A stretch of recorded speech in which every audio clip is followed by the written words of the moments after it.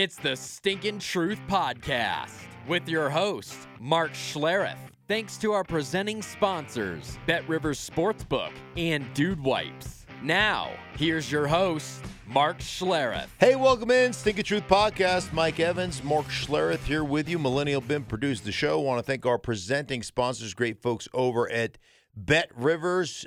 Bet with a winner, bet with Bet Rivers. Download the app. Also, you can check them out online at betrivers.com. And my guys over at Dude Wipes, man. Oh, awesome. Traveling out today. I got Tampa Bay at the Woofed. And traveling out to the Woofed area to cover that game. Got my Dude Wipes packed. I'm ready to go. DudeProducts.com. Use the promo code STINK15 to get 15% off your Dude Wipes. Mike, how are you, buddy? I'm good. You look forward to going back to that area of the world where your adult life really began, right? Yeah. I mean, I played one time after I left Washington. I played one time there in 1998. Opened a can of whoop ass. I think we pulled Terrell Davis at about the third quarter. You probably had like 180 yards or something. I mean, we put an ass whooping on them. It was great. It felt really good. I got to be honest with you. It felt awesome. Yeah, because they told you your services were no longer welcome. Yeah, they just said, hey, you're too injured, you're too sick, and you can't play anymore. See you around sometime. But what was it like being in the D.C. area at that time when Washington was? I mean, they were the standard. They were easily one of the 2 or 3 most respected franchises in all of football. Yeah, it was, and that's the environment you walked into. Yeah, it was awesome. I got to tell you, it was special, man. Especially, just now we're gonna go down Memory Island. That'd be Memory Lane, yeah, Mark. Memory Island, Memory Lane. Not to be confused with I Told You So Island. I Told You So Island is where I'm currently living. But Memory Lane, first and foremost, you drive into the district because you're out there in the burbs. You're out there, and I lived in Herndon when I first got there, Herndon, Virginia, and then I lived in Reston, Virginia, and the facility is now in Ashburn, Virginia. It was in Herndon when I first got there. Just this little podunk industrial park where it was Redskins Park at the time. Of course, they've changed it to Woofed. But, it's this little tiny building and a couple of grass fields, and there's a bunch of shipping and receiving, and it's just in the middle of nowhere, man. Right across the street 28, Highway 28, right across the street from the Dulles Airport. I mean, it was a stone's throw. And it was just you drive into the district for games. So you had to make your trek down into the district, and then you get into RFK, man. RFK would be 55,000, and sometimes you look up in the stands. It was like they would be waving because these stands they gave, and it'd be up and down, and the people go crazy. And quick little interjection. I covered your NFC Championship game against Detroit in 91. Yeah. That would have been 91 season, 92 playoffs. And you're right. I was up in the press box, and it was moving. I'm like, yeah. Anybody else nervous feel this about thing this? moving? Yeah. And they're like, it does it all the time. I'm like, wow, this is freaking cool. Yeah.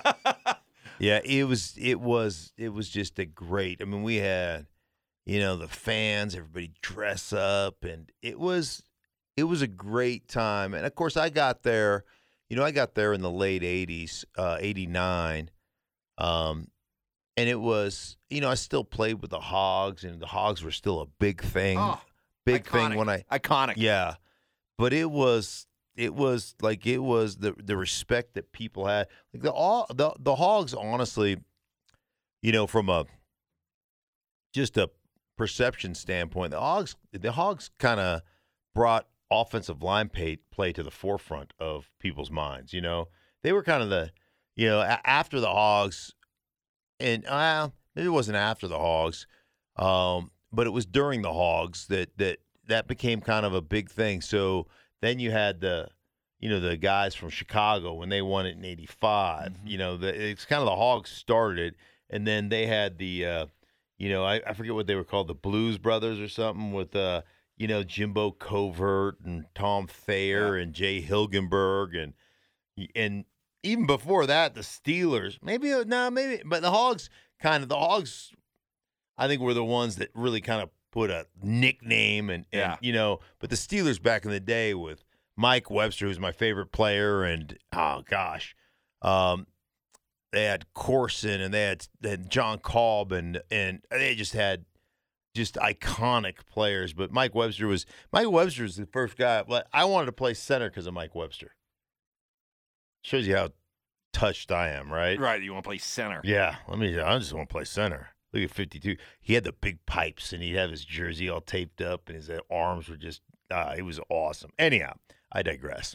Sorry, I took us down a route. No, but it was all. I'm a kid that grew up in New England, and you'd always kind of. You never actually saw a win, so no, exactly. You only the only thing you had to hang your hat on was Steve Grogan's neck roll. Exactly, right? And Russ Francis, right? You're like that neck roll. So we'd watch those NFC East games, and those things were just. I mean, you could just feel the intensity and the hatred and the passion. And the Hogs, man, were cool. Yeah, it was cool. It was always cool to watch games, especially the ones in Washington. Well, let's get into some of the games. Right away, it looks like Russell Wilson's back. What a quick recovery for him. Mm-hmm. Just, what was it, about a month he was out. Aaron Rodgers is back. Suddenly, Green Bay and Seattle looks really, really interesting. Right. Yeah, no question. Really tasty matchup. Yeah, it'll be interesting to see how and where Russell Wilson is from the standpoint of his timing and all those things, that let's face it, you lose a little bit. Most quarterbacks, and I think Russell is one of these guys, are sticklers. They're rep hogs, right? They want all the reps. And I know he does a lot of things on air, and he's always working, and he's always game planning, he's always doing all those things. But how much does the time off, the rust that accumulates during time off, especially when you're recovering from an injury, how much does that affect him? How does the finger affect him when he's throwing the ball? A lot of question marks there. And then Aaron Rodgers coming back after, being out with COVID and back. Does he play DB at all? Do you think they'll move him to DB? Right. I mean, you got to ask you. These are prominent questions because he's got oily hips. He's got oily hips. I think he can break on a ball. His back pedal is tremendous. But no, it'll be nice to have Aaron Rodgers back. I'm a huge Aaron Rodgers fan. Love watching him play the game, so that's what he does best. And that's one of the things he said. As far as all these post-COVID interviews, you were really critical of him. You've been very critical of him, and you've told us many times on this podcast that you guys are friends. Yeah, sure. That you communicate back and forth sometimes, and it seems like, from my vantage point, that's a pretty good relationship. You worried at all that it's been strained by all of this? What, because I admonished his actions? Yes. That's exactly what I'm asking. Well, if it's strained, then that's on him. Hey, if you're mad at me for telling you the truth, then I'm a better friend to you than you are to me. So I would treat him just like I treat my own kids. If you do something that's inappropriate, I don't sugarcoat it. I let you know how I feel about it. What he did was inappropriate. The anti-vax crew thinks I'm butthurt about it. I don't give a crap. The only person that looks bad is you. You're the only one. I love Aaron Rodgers. And I'm not just talking about Aaron Rodgers, the player. I love Aaron Rodgers, the person. And I do have a personal relationship with him. I'm not going to sugarcoat his actions were inappropriate. And so I don't have any fear about that. And if he says, hey, we're not going to be friends anymore because of what you said, then you know what? Good riddance. I got plenty of friends, Mike. You do. I'm good with that. But I would hope that he would have enough respect to understand that what he did was disingenuous at the very least, and it's unbecoming of him. He needs to be better than that. All right, so we've got that game, fascinating game, Green Bay and Seattle, between two quarterbacks. Who knows? Maybe the last time they square off against each other in these respective uniforms. Right. By the way, interestingly enough, the whole COVID thing, coming back from COVID, I'm talking to John Harbaugh last week, and he's like, this is the second time that Lamar has had COVID, and he basically said he had COVID this summer. He still hasn't fully recovered, still hasn't fully gotten all his weight back and his strength back. And so they really feel like Lamar's about, and he's a legit MVP candidate, but they believe physically he's starting to take off, which is kind of a scary thought process, right, of how good he is. But he still said there's some lingering effects of, his second bout with COVID. So anyhow, we shall see. Some other interesting games. Kansas City and the Raiders. I don't know what either team is right now. Is Kansas City a team that we can trust to get better? Is Vegas a team we can trust to continue this breakthrough season? I can't trust either one of them right now. Can you? Is there any way that both teams can lose? That would really... Here comes the Bronco in them, yeah, everybody. That would really make my day if both teams lost. I'm not talking about a tie. I mean, both teams lose. I don't know that you can do that. Somebody's got to win or tie, but it'd be great if both teams could lose. Yeah, interesting. In Kansas City, and people are talking about Odell Beckham Jr., and that's going to get them over the top. Offense is not their – offensive talent, to me, isn't their issue. Offensive execution is the issue. Hey, we want to win the way we want to win is the issue. I mean – that they explain that. What do you mean? Well, I mean, there are plenty of opportunities to take what the defense gives you. And when you play Kansas City, the defense gives you can run it for 5 yards of crack pretty much every single play, if that's the way you want to win, or if that's the way you want to play the game. You can throw the intermediate routes consistently because, man, they got safeties. When they play Kansas City, their safeties heels are at 20. I mean, they are getting their depth. And so there's plenty of opportunities to take advantage of underneath throws and the running game. And it always feels like Kansas City just doesn't want to do it that way. Like, oh, yeah, okay, force us to win, running the ball, boo-hoo, I want to throw it over your head. And you know how you get teams to tighten down, to play, down a little bit lower, as opposed to playing, over the top all the time? Cram it down their throat. Make them get out of it. But it just feels to me like it's not fun for us to win that way. We like to challenge everybody deep. We want to be an explosive offense. We want to have every throw over 40 yards. Again, like I said about the Super Bowl, it feels like football hubris to me. But that doesn't make sense because of who the head coach is. You're talking about somebody in Andy Reid who's been around a long, long time that you would think would be able. This isn't some hot shot. And I'm just throwing names out there. I'm not trying to be critical of these guys. I'm just using it. This isn't Sean McVay. This isn't Zach Taylor. This isn't Matt LaFleur doing that.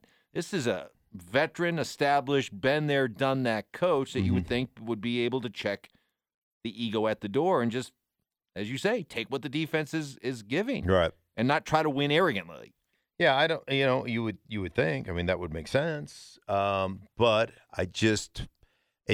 that's what it feels like to me. Is they want to win the way they want to win. And maybe that's why Odell Beckham Jr. is the perfect fit, right? He fits what we want to do. Throw it over the top. Throw another receiver out there. Get another dude that can threaten you deep. Like they don't have enough team speed and they don't have enough offensive weapons. So anyhow, I don't know. It just doesn't feel like that's their problem to me.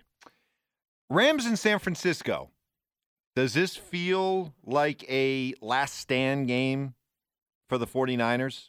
It does. It feels like if you don't find a way to win this game, then the Trey Lance era begins. And it's essentially,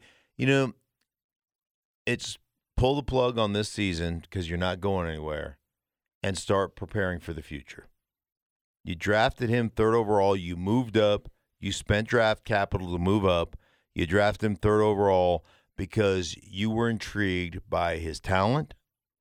You were intrigued by what he brings to you as an added dimension in the running game with all the RPO and zone read stuff. Go back to Kyle Shanahan when he was in Washington and RG3 was the Rookie of the Year. It opens up a whole new realm to what you're doing offensively. And so it just feels to me that if the Niners lose this game, Jimmy Garoppolo has seen his last days as the starting quarterback of the 49ers. Does it not feel that way to you? By the way, you also have to do it against a Rams team that's going to come in ticked off after the way they played on national TV in losing to the Titans. Intriguing game in Foxborough, New England and Cleveland. Doesn't this just feel like, okay, the winner proves that they're a contender, the loser proves they're not? It feels that way. It feels like for me in Cleveland, you got the Odell Beckham Jr. bump, right? Like we got the guy out of the locker room that, and maybe this is not fair, Mike, but life ain't fair, and neither are podcasts. It just feels like there's. I always say this: there's 2 types of people. People who walk in the room and energize it. You love being around those people, right? Walk in, man, and the energy quotient in the room just skyrockets, right? And everybody's just like, wow, this dude is great. Look at the energy he brings to the room. And then there's the guys that walk out of the room and energize it. Oh, thank God that turd's gone, right? And this felt a little bit like a dude that energized the room when he walked out of it in Odell Beckham. And they played their most complete game, and Baker Mayfield was probably as good as he's been. So can you sustain that? Is it sustainable? Is that really what went down for the Cleveland Browns? Now, I think Chubb is out with COVID. So I did see a funny tweet. It said that that the Cincinnati Bengals had no fear of potential COVID because of Chubb's diagnosis because they didn't get close to him all game. Like they remained social distanced. They showed great social distancing on defense. Yes, they did. So they never got near him. So they're clear. Everybody's clear on Cincinnati. It'll be interesting to see if this is where they make their push. And say what you will about the New England Patriots. Say what you will about all the quarterbacks that were drafted this year. This may be one of the finest coaching jobs Bill Belichick has ever done. And I know they spent a lot of money in free agency and they did a lot of things, but Mac Jones looks like the real deal right now, and they seem to be, stacking a few wins, a few hard-earned wins against some pretty damn good teams along the way.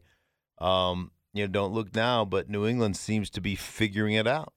And, boy, this didn't take long. Apparently, we have a new villain in New England. They've had villains over the last 2 decades. Apparently, Mac Jones is a villain now, according to what's coming out of Carolina, where Brian Burns insists that in the process of reaching out to make a tackle, Mac Jones grabbed his ankle and then gave him the business. And twisted it around, and Mac Jones accused of being dirty by the Panthers. Hoping that Burns coming out and saying, hopes that defensive ends take their shots now at Mac Jones. What did you see on that play? He went full Wonder Twin power, right?